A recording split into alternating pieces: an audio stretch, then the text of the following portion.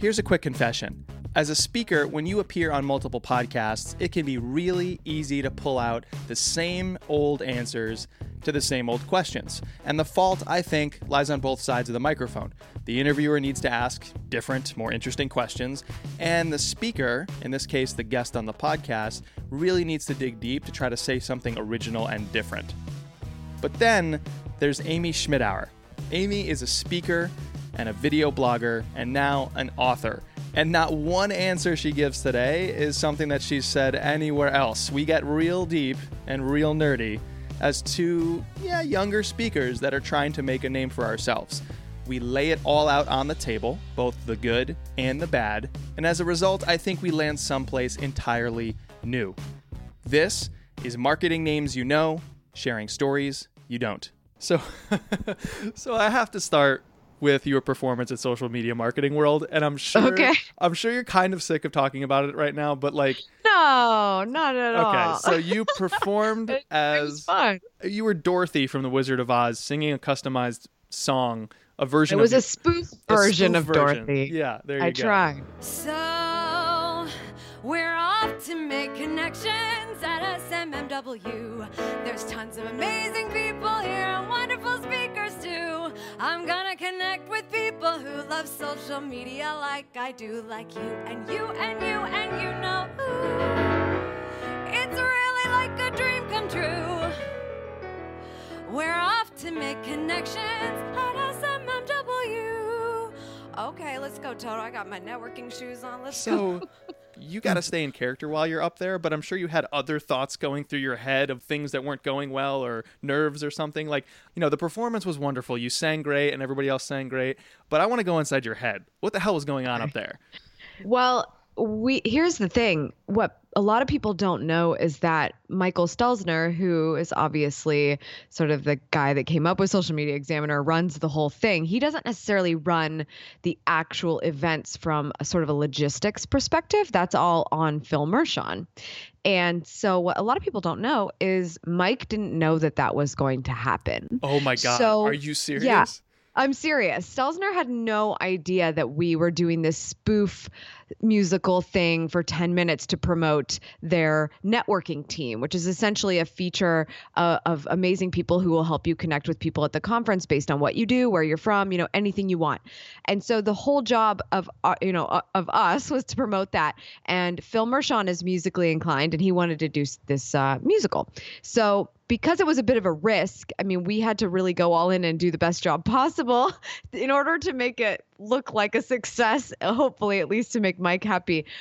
Fortunately, it turned out to be better than that. So with that in mind, that's what's going on in my head. What's going on in my head is Mike doesn't know what's about to happen. Oh my gosh, we're doing this. And in the former rehearsals, we didn't get very many because we had to hide from Mike. So we had a couple online, and then we had a couple in person, but we only get there so early before an event starts.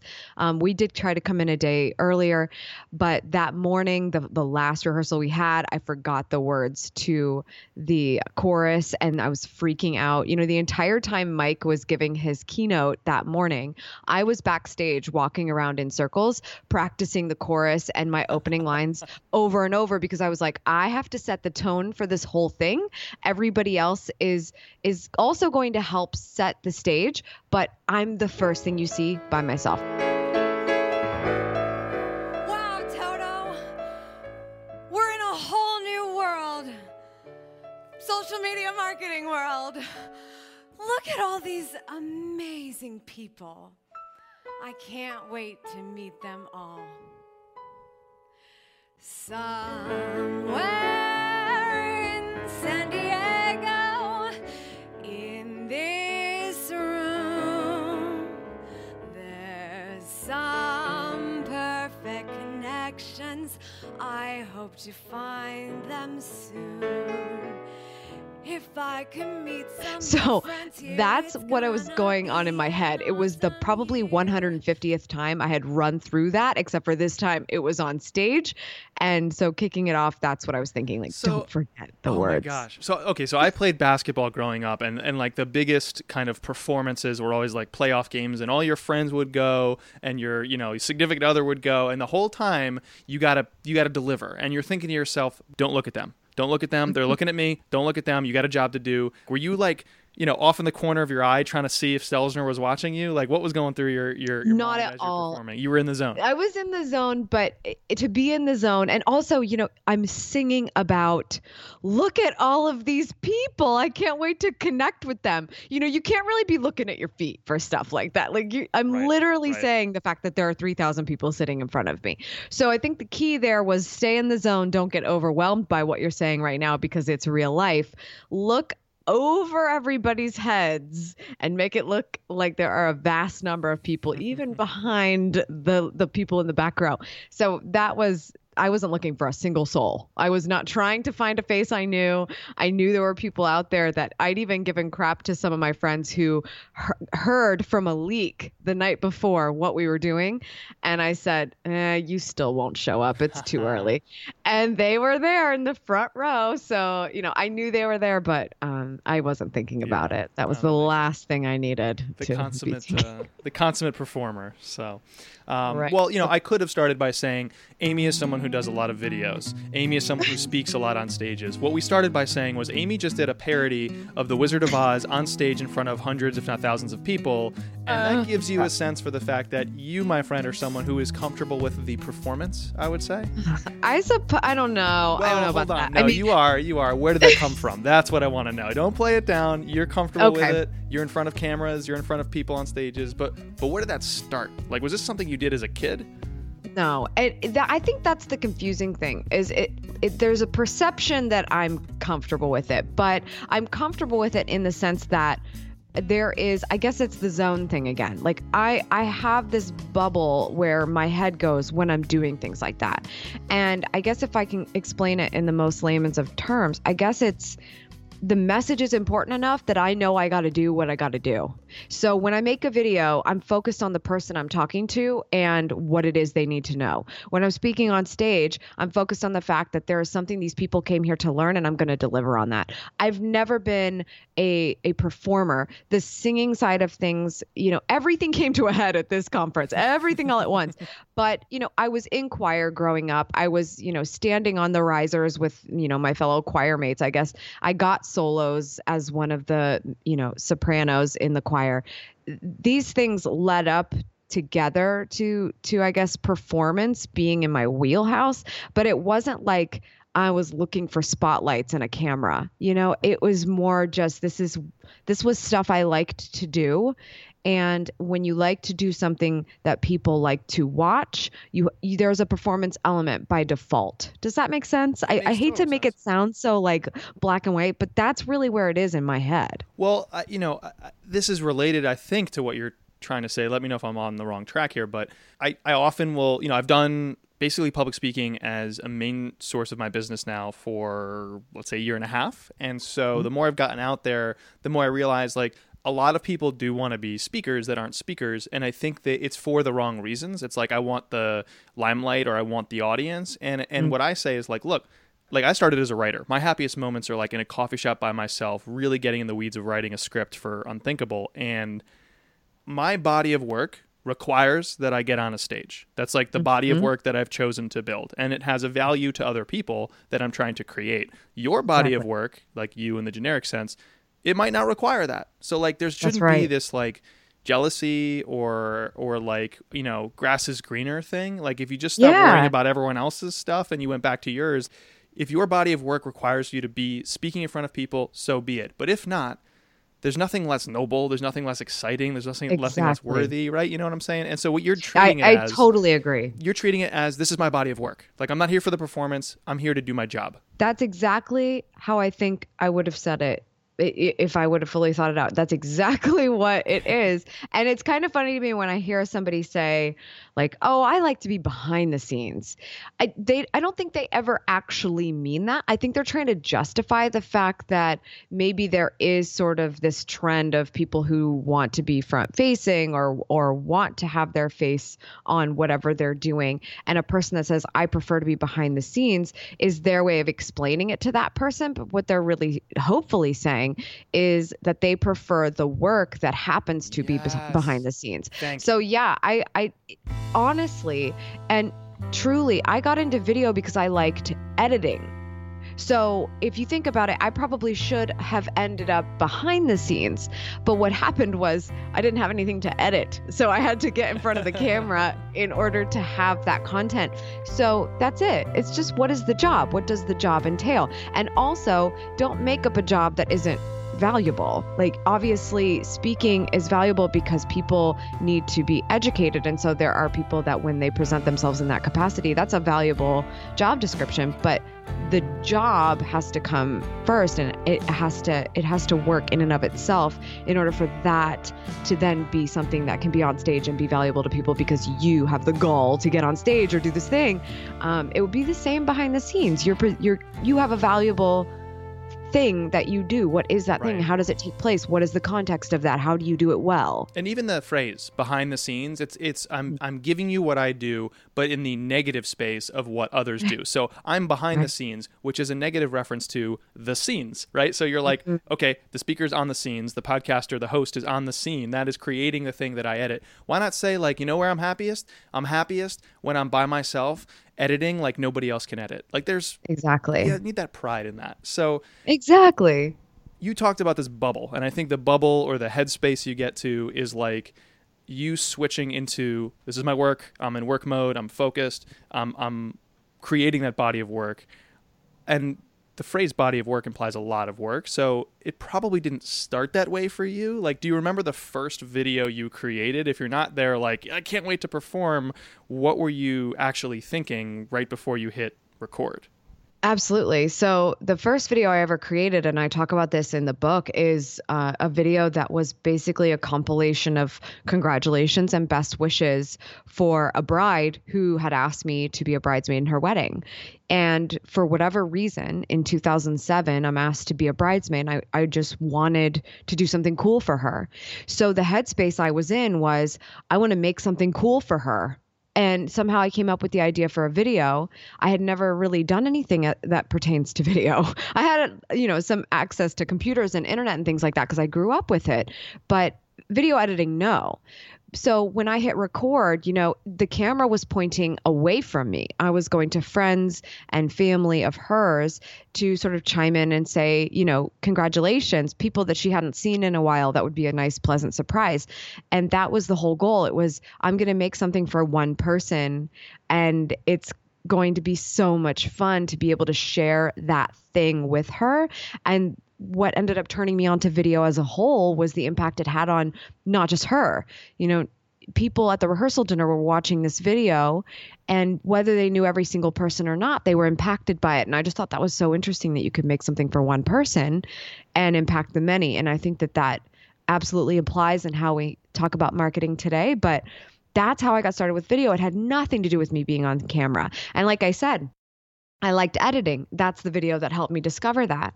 But I ran out of content at some point. I went on after that to maybe filming my friends and us going around downtown and things like that, which is vlogging today. This is what I was doing in 2008 and 2009. But when my friends got bored of it and I didn't have anything to edit, that's when I had to start talking to a camera and just sort of do this talking head thing. But that initial moment was just about creating something cool. And that's what's had to resonate throughout in order for it to be a medium that's even paid off for me. Right. Because when you make a video for yourself, you might as well just keep it to yourself because no one's going to watch it. But when you make it for somebody in particular and it's helpful or entertaining in some capacity, that's when it starts to get really special. Great creators, I think, live in this overlap of, like, we talk a lot on past episodes of Unthinkable, we've explored ideas. Really, the whole exploration is about intuition. And so we're constantly exploring or maybe dancing on this fine line between I'm making stuff for me and I'm making stuff for others. And then there's this like third thing that comes in when you do it in a marketing context, which is I think what dilutes the content itself, what dilutes the message or the creative. And that is, I'm not really doing this for me. Like, I'm not just making this because I want it to exist really badly, which I think can create some really good work. I'm also not doing this for others. I'm not doing it for so-and-so who I know or this generic idea of my audience to help them, right? Which can create some really good work. I'm doing this for a lead. I'm doing this for fame. I'm doing this for a sale. And now that you're starting with that, I feel like it just completely destroys how enjoyable it is for you to do. It's not intrinsic anymore. And so it creates a crap video or podcast or whatever it is. Have you found that to be the case the more you talk about video with others and why they want to do it? I think so. This just ends up going back to everyone's why, because on some level I don't work for myself because it's easier than working for someone else, right? So everything kind of goes back to a why as to the reason you're doing it.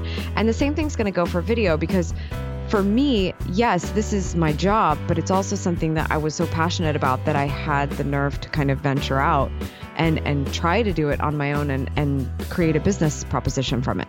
So I do think that there's a balance. I think there has to be some level of satisfaction in it for yourself, because it is the thing that you are probably waking up to on the day-to-day and have to come through on. But also, I mean, the only reason why it's valuable is because you're presenting it for somebody else's use or you're educating somebody or something like that. Right. So there is a balance there. For me, and I think this is just my personality type, I feel very fortunate that I have found a what in terms of the thing that I enjoy doing, the thing that I enjoy teaching, but I do not actually feel fulfilled unless I am helping somebody. Like, if it's just for me, I don't think it's good enough. I don't think it's worthy of my time. I have a hard time sort of allowing that headspace for myself of like, this is just for me and that makes it okay. I'm not on that page most of the time. If I'm creating something, I have to have a very clear idea of who this is for and why it matters, so that I can spend the time and know that it is well spent for somebody else. So those two dynamics are always measuring against each other frequently for me. When you want to present value, essentially, I feel like I have to know that I'm doing that all the time. And that might be a little bit of a tick at this point. No, but here's the thing though. But here, like, if you want to get really existential or like just do the intellectual version of a dog chasing its tail, like you're doing it not just for you, you're doing it for others. And you just ended that by saying, not only was it said with passion, but you said, I have to be doing this for others. The first word in that sentence. Yeah. I have to be, in other words, like you love to teach. For me, why did I choose podcasting? I fell into it. I started doing it for fun. I'm looking back on it and now I'm reflecting on it. Why do I love it so much? My thing is like, I want to make them feel. And I think audio is a great way to make you feel in a world where you just flip through all these different channels and all this like hollow stuff. And I want to make them feel. So it's for others. But I can't remove myself from that equation, right? I can't like give you a hollow list article of like, here's how to do my show, because then I'm not involved in it, right? And you're going to create something different. And I feel like no one's going to create, you have this very overt tone of voice in your videos. And if I unhook you from your videos or your speeches and try to hook up someone who's even close to you, it's going to be fundamentally different. Hi! How's it going? I'm live. Okay, so today is very exciting. If you didn't know, it is April 1st. And so that means a couple of things. It means, A, it's April Fool's Day, which is the dumbest of all the dumb days that there are. I'm a little bossy, I think. I think my tone is generally helpful, yet I don't want you to feel as though it's a chore. And so I guess let me sort of clarify that. When I started making content on YouTube, it was one thing. It was sort of sharing my life. When I started my business and I created a platform specifically for it, my goal at the time was to advise small businesses who I hoped would hire me and make it not a chore for them to understand, because in 2010 and 2011, it was like, we're not talking about video marketing at this time. We're just talking about grappling with the fact that they had to have a Facebook page, and learning that and trying to understand it and do it well and bootstrap. And I wanted to teach that, but I wanted to have the upper hand on the marketers that were making video at the time by allowing it to come off like it was fun. Because even if it's not really that fun for you, you don't enjoy marketing, you certainly don't enjoy the computer or whatever it is, you still understood that it doesn't have to be a chore to learn how to do something in your business, and that you could trust somebody that can have fun with it, but also be professional at the same time. So that's why I say when you're listening to me, it's usually in a personal or professional development and growth sort of mindset. And that's how I'm talking to you, is because I want you to walk away better or be able to walk away doing something. But it's also going to be at least fun to do while you're listening, or fun to do while you're just watching the video. Mm-hmm. And I think I get that from being voted most sarcastic by my high school class. I'm right there with you. I like to joke. Like, some people say I'm sarcastic, and others agree. Yes. So I like it. I want to end with these 3 questions. And it's basically like treating your career or your life almost like the different stages of a product, like a product that develops over time, because I think that's what we all are. And it's 3 stages: alpha, beta, and scale. So the alpha question is looking backwards.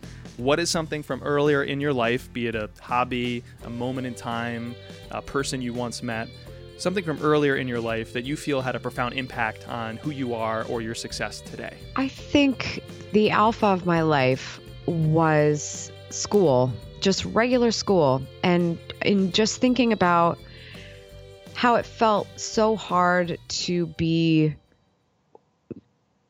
in some ways, worthy of time of other people. I know that sounds kind of like deep and weird, but I think, quickly explained, not the popular kid, right? So when you're sort of like picking and choosing, who your friends are, and not everybody can be. And in order to come into contact with certain people, you have to offer something of value. Who knows what that was at that time, but I think that's what's made me the person I am today, successful in the way of, I'm going to offer you as much as I can whenever we come into contact, because I don't like to waste anyone's time. I don't like to make it seem like I'm just, I don't know, I just like willy-nilly here and don't really care how you feel one way or the other. I value when I come into contact with another person, because I'm an introvert, so that we're going to get the time we have, and then we're going to have to separate at some point. And so during that time, I'm going to offer as much value as possible. I think I learned that in some capacity from just being in school, and either not always talking to people I wanted to talk to, or talking to some people that I didn't feel were using their time very wisely, and just wanting to fix that all the time. And I wanted to get out of school. Like, I just wanted to leave, because I felt like this was not the environment that felt the most like me. But I do think those people taught me something in the act. Oh, that's great. And it's also great to be able to take away something that valuable from an experience that doesn't start out, in the moment, looking positive.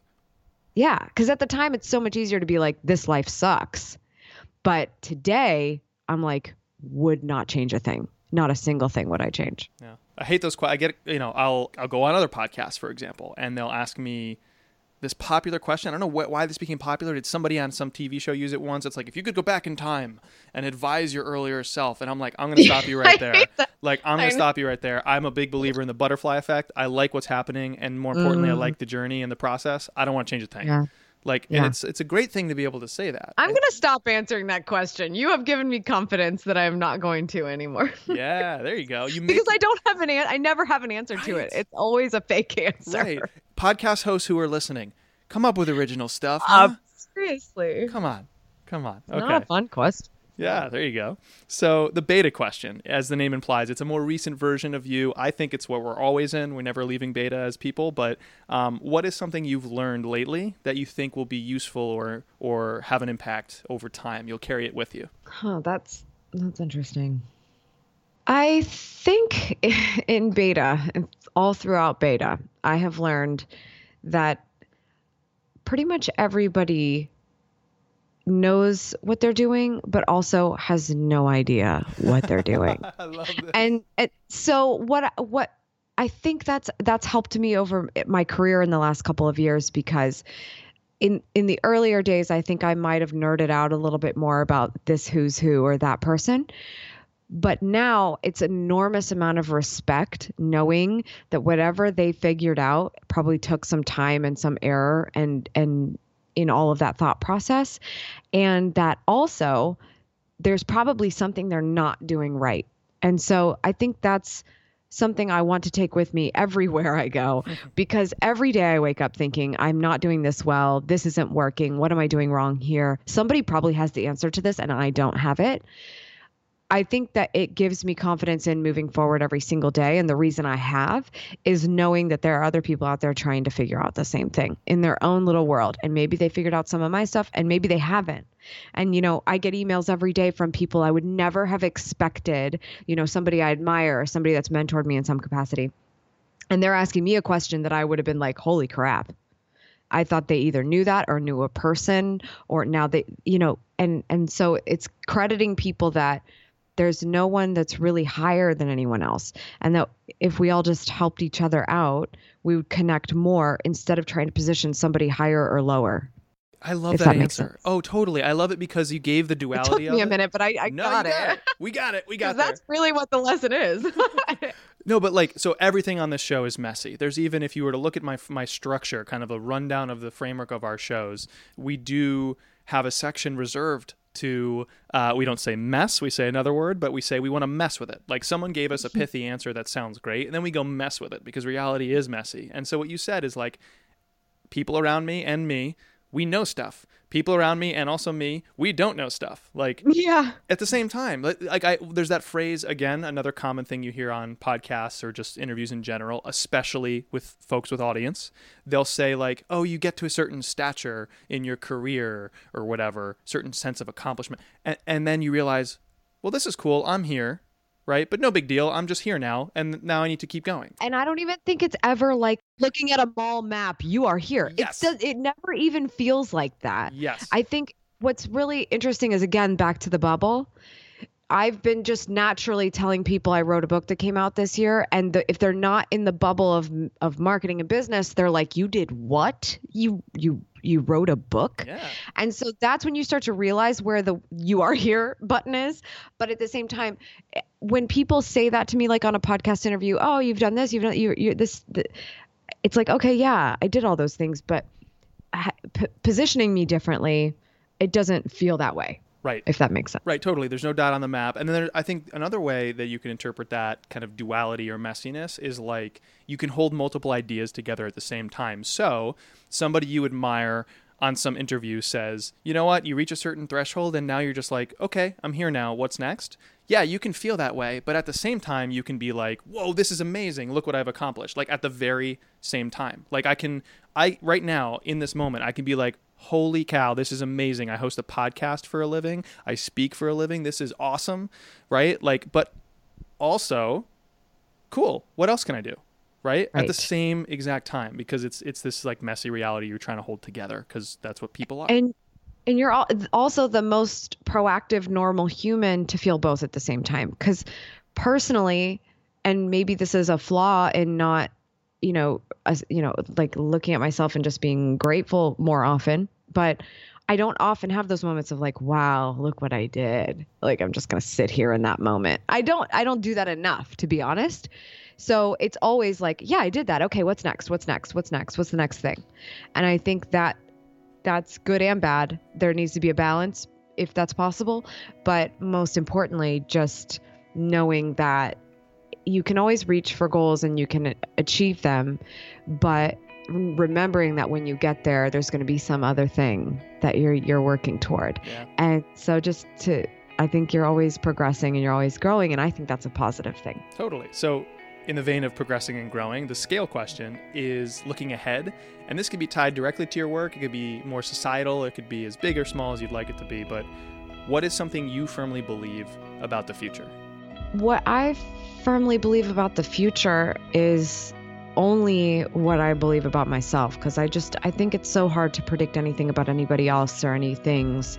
And what I know about my future is that it's always going to be very similar to my mindset today, but hopefully in a different way and doing different things than I am at this moment. And that is, I'm always going to be working for other people and doing work for those people. And I don't think I'm going to be fulfilled as a human if I'm not. I can't visualize that moment of like, oh, I'm just going to take a 6-month vacation.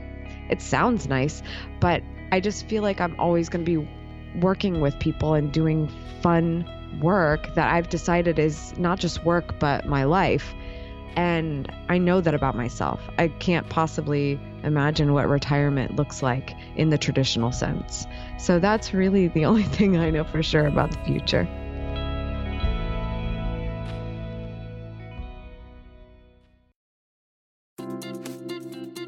Big thanks to my guest today, Amy Schmittauer. You can check our show notes for links to her work and her profiles. Please do give her a shout if you like what she had to say, and subscribe to her video blog on YouTube.